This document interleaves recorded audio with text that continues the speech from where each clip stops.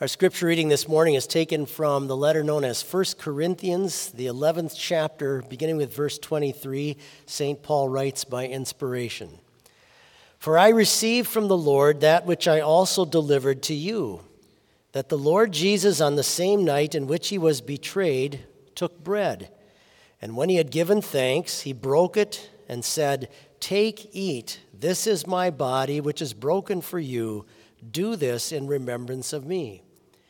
In the same manner, he also took the cup after supper, saying, This cup is the new covenant in my blood. This do as often as you drink it in remembrance of me. For as often as you eat this bread and drink this cup, you proclaim the Lord's death till he comes. These are your words, Heavenly Father. They are your truth. We pray that you would increase our faith through them. Amen. In at least 27 prisons across the United States, there is an area known as the Death Watch area. It is the place where they bring people who are on death row the final hours, probably the last day or so before they are taken to be executed. And there's a special guard assigned to them, sometimes more than one, especially to prevent them from committing suicide. They're given a last meal. There's usually nothing really special about the meal. That's something Hollywood makes up. And they are allowed only certain visitors, a few family members who are able to come and see them through glass. And they have to cleanse their body and then also put on special clothing to get ready for the next day when they have their execution. And I often wonder, do they get any sleep? That night before, when you know exactly the hour in which you're going to die and when you know the very method that's going to be used, is it possible to get any sleep? It's kind of hard to fathom what it's like to be a death row inmate with knowing what's coming for you. On Maundy Thursday night, our Lord Jesus knew full well what was coming for him on Friday morning. By his divine omniscience, he knew the very method by which he would die. He knew the pain that he would feel, how long his death would take, how many stripes would rip open his back, what the nails would feel like. He knew all of that. The weight of this later, after the institution of the Lord's Supper, he goes out to Gethsemane. We're told his sweat was like drops of blood. The full weight of the torment of hell was what he was going to have to suffer that next day.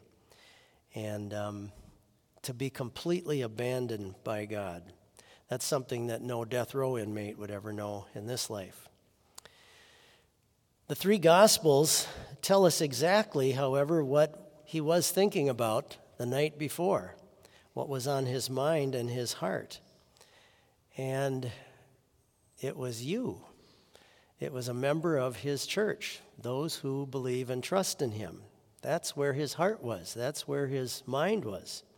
And particularly, he was thinking about the very things that would keep you ready for when you leave this life and your appointment day on Judgment Day. That's really what the Lord's Supper was established for, to help you stay personally ready for that day. Notice what Paul says as well about when Christians celebrate the Lord's Supper. As often as you eat this bread and drink this cup, you proclaim the Lord's death till he comes. Every time your congregation celebrates the Lord's Supper, it's as if it's publishing a huge billboard that's put up that says, this is what it takes for us to be right with God.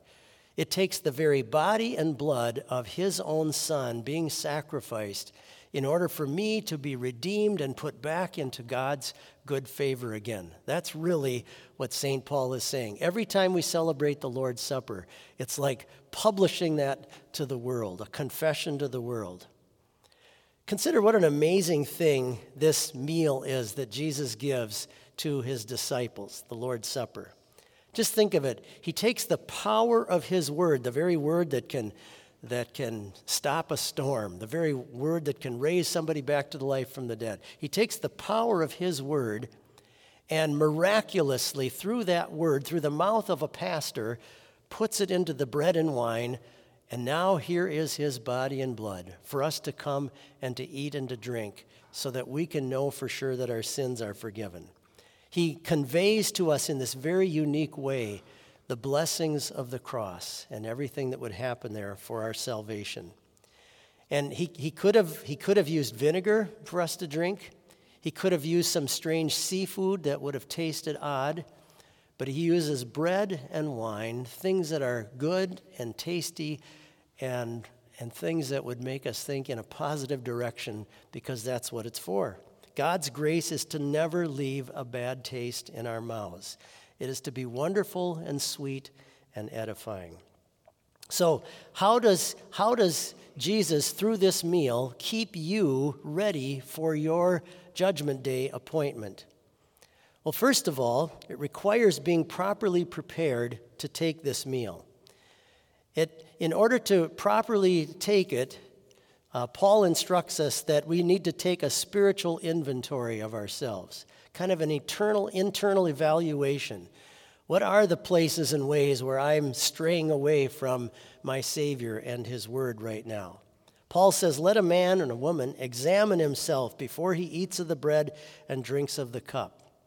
You know, in the Old Testament Passover story, if you remember, the children of Israel, when they were supposed to be ready for the night of deliverance, when God's angel of death would come across the land and then pass over those in the house with blood on the door, they had to eat it with their sandals on. They had to have their clothing tucked up so that they could run with their feet. They had to have their staff in their hand. God wanted them to be prepared and ready for when He comes back.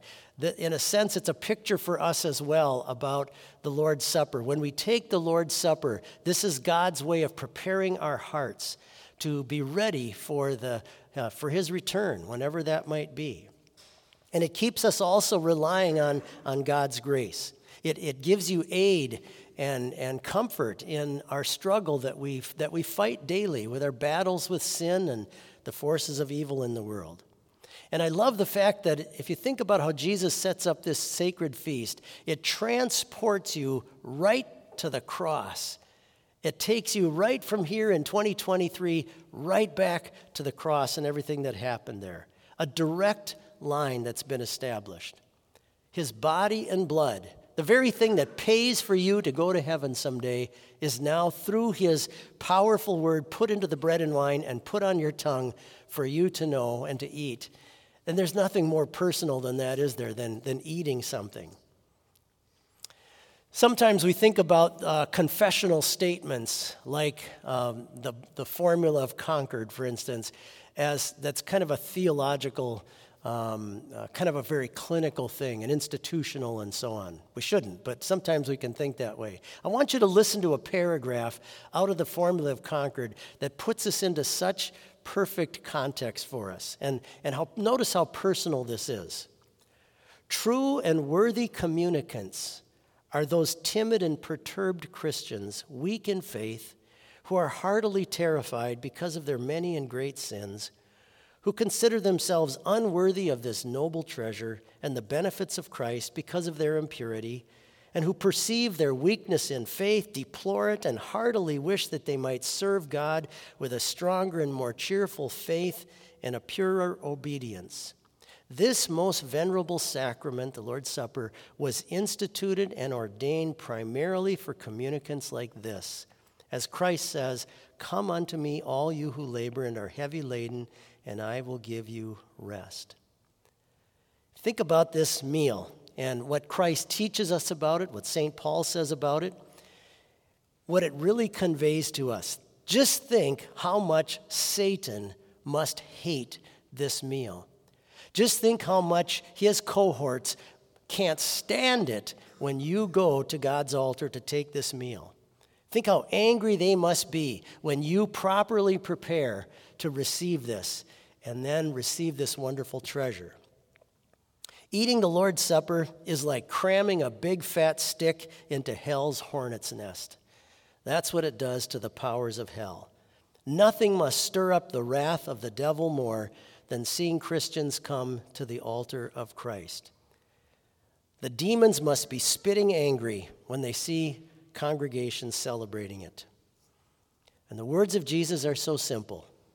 Just trust them. This is my body, this is my blood, given and shed for you for the forgiveness of your sins. Is it any wonder that this meal has been so viciously attacked from both outside and inside the Christian church through the years? So many people have tried to diminish and take away what Christ actually teaches and says, and what Paul actually teaches and says about this sacred feast. But for you and me right now, it's sort of a dress rehearsal for the heavenly banquet that we will someday eat in our Lord's presence. And Jesus says then, I will eat it in a new way with you in my Father's kingdom. So a day is coming when you and I will no longer need the sacramental aspect of this meal, the fact that it conveys forgiveness of sins to us. We will be eating a much greater feast at the mansion above. Meanwhile, here on earth, with all the struggles we face, go often. Amen. Please rise for prayer. If you would, please turn in your hymn book to page 40 in the front part of the hymn book, page 40. You'll find some wonderful prayers there for worship. And the third prayer on the page at the bottom is what we use often before Holy Communion. Let's join in that today. We do not presume to come to your table, O merciful Lord, trusting in our own righteousness, but in your manifold and great mercies. We are not worthy to gather up the crumbs under your table, but you are the Lord who desires always to have mercy.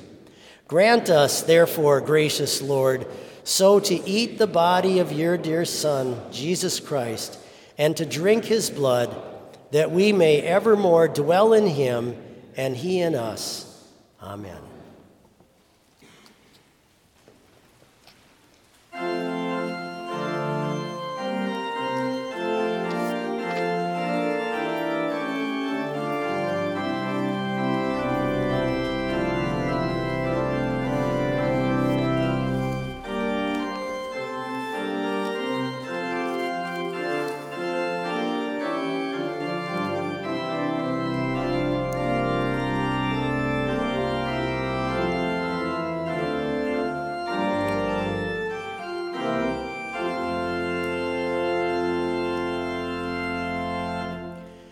Zion, we're singing.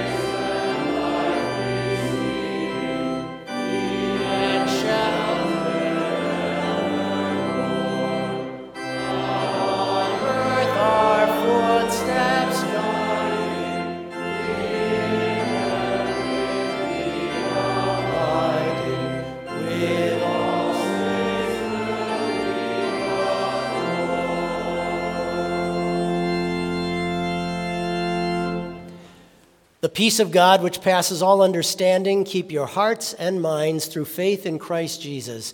Go in his peace. Amen.